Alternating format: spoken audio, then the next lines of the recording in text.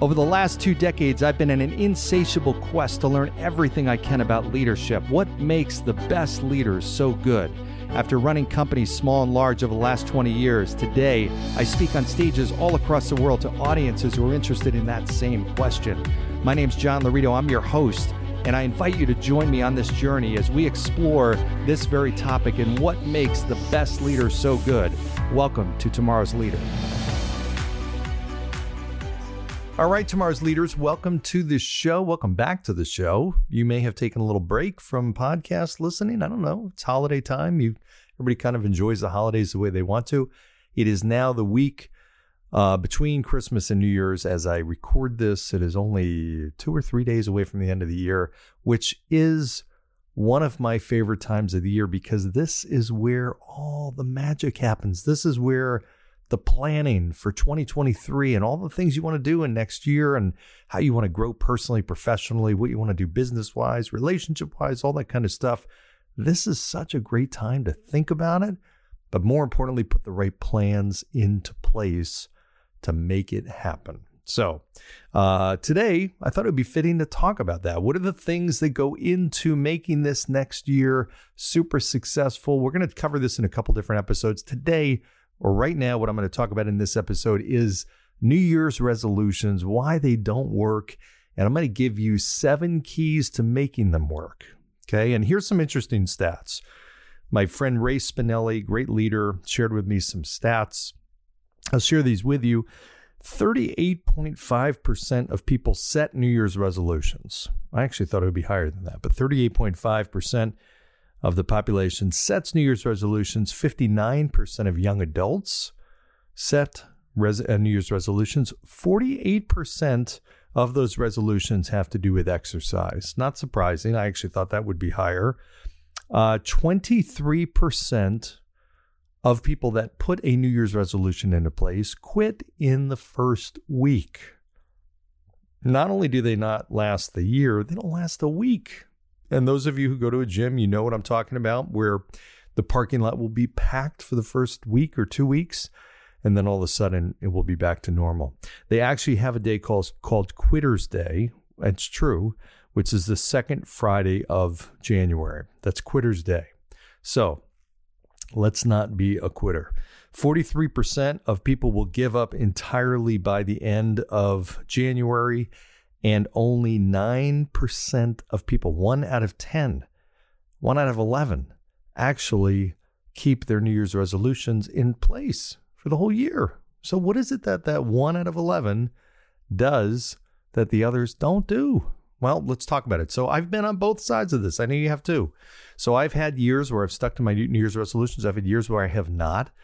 And looking back, I'm going to tell you some of the things that absolutely not only work for me, but work for other people I know. And if you think about these 7 things, they're relatively easy to do, but they're critical. They're critical to increasing the odds that you will stick with your New Year's resolution. So I'm going to go through these in no particular order. Okay, here is number 1. Keep it simple. And I find so many times people have, and I've had years where I had like 10 New Year's resolutions. Can't do that. 1 good New Year's resolution is better than 2. 1 new habit is easier to develop than 2 or 3 or 4. 1 bad habit is easier to kick than 2 or 3 or 4 or 5. So just keep it as simple as you can.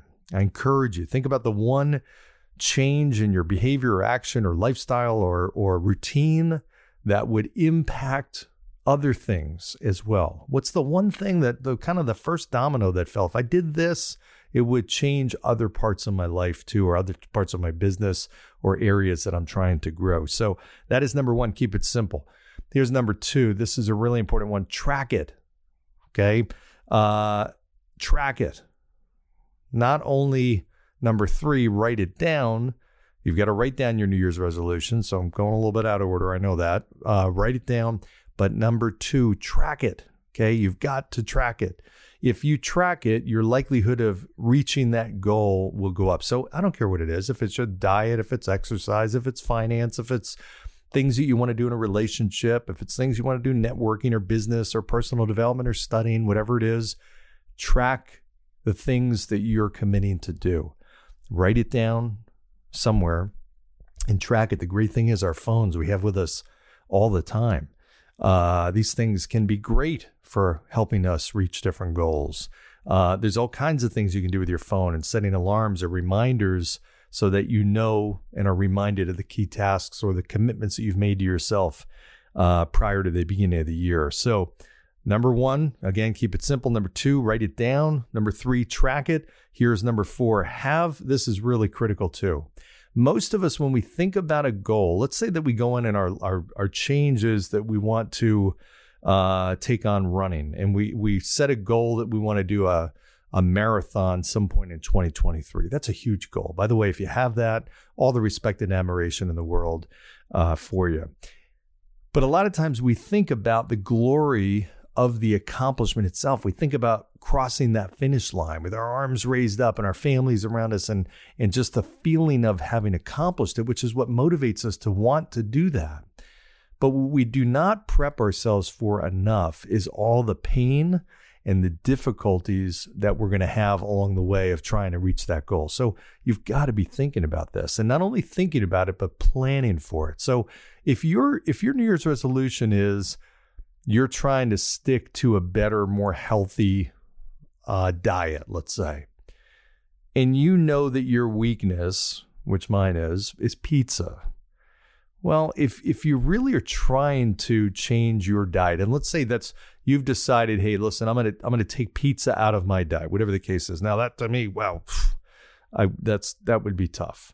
But let's say that's your goal, that's your lifestyle change you're going to make for 2023. What you have to have is some sort of a plan that when you are tempted by it, because you know you will be, what are you going to do in that situation? So just the smell of pizza alone, if I'm outside and I pass a pizzeria and I smell it, it makes me want to go in even if I'm not even hungry. So what are the things that you're going to do during those toughest times to help overcome the tough times? And maybe it's, hey, when I'm surrounded by pizza and I'm tempted to take pizza, I'm going to chug 2 glasses of water so I'm a little bit less hungry or a little more full. Or I've got a power partner who's going to be my lifeline. I'm going to call them up and say, hey, I'm really tempted to have this pizza. You got to talk me off the ledge, whatever. I mean, I'm making an example, but you got to do something like that, something that's going to help you in those toughest moments. When you're working out, God, the toughest thing is waking up early in the morning. If that's your goal and you're working out in the morning, when it's cold and it's rainy out, those are not days you're going to want to get out of bed. I promise you, you know that. So what's your plan and how are you going to overcome that? If you have a plan during your toughest times, I'm not saying it's going to be easy. I'm not even going to say it's going to be much easier, but it will increase your odds and your likelihood of sticking to it if you have a plan and you're not caught flat-footed when the temptation is there to deviate from your plan. Okay, that's number 4. Number 5 is, what situations will make it actually easier for you to reach your goal? So, for example, if you set a goal and your New Year's resolution is you're working on a book, you want to write every single day 4 pages. Okay, well, what situations would create a higher likelihood of you doing that?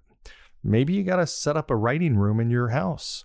Maybe you've got to designate a chunk of time during the beginning of the day because, as you know, your day gets out of control sometimes. So you've got to designate your time at the beginning of the day and change your schedule around a little bit.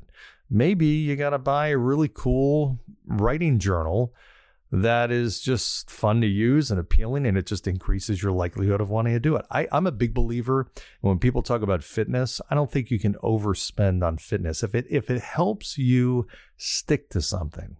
So if that gym that you have, and again, this is just my personal belief, if there's a gym that you really like that's more expensive, and maybe, it could be twice as expensive as that really cheapo gym. If that nicer gym is going to increase your likelihood of wanting to go to the gym, and once you go to the gym, you're going to work out, then that's money well spent, in my opinion. That's health, right? So the things that will help make it easier for you to do that key task, create the situation, create the environment, put the odds in your favor. Okay, that's number 5. Here's number 6. And by the way, number 5, sometimes making it easier is making it fun. if there's a way to gamify it, if there's something you can do to kind of create some sort of a game out of it. You've seen my podcast back probably 100 episodes ago about the fun theory. This was Volkswagen did an experiment where they took a train station in, I think it was Sweden, and they turned the stairs into piano keys. Working piano keys. And instead of taking the escalator, people were now taking the stairs because they wanted to have fun and play the piano as they went up the stairs.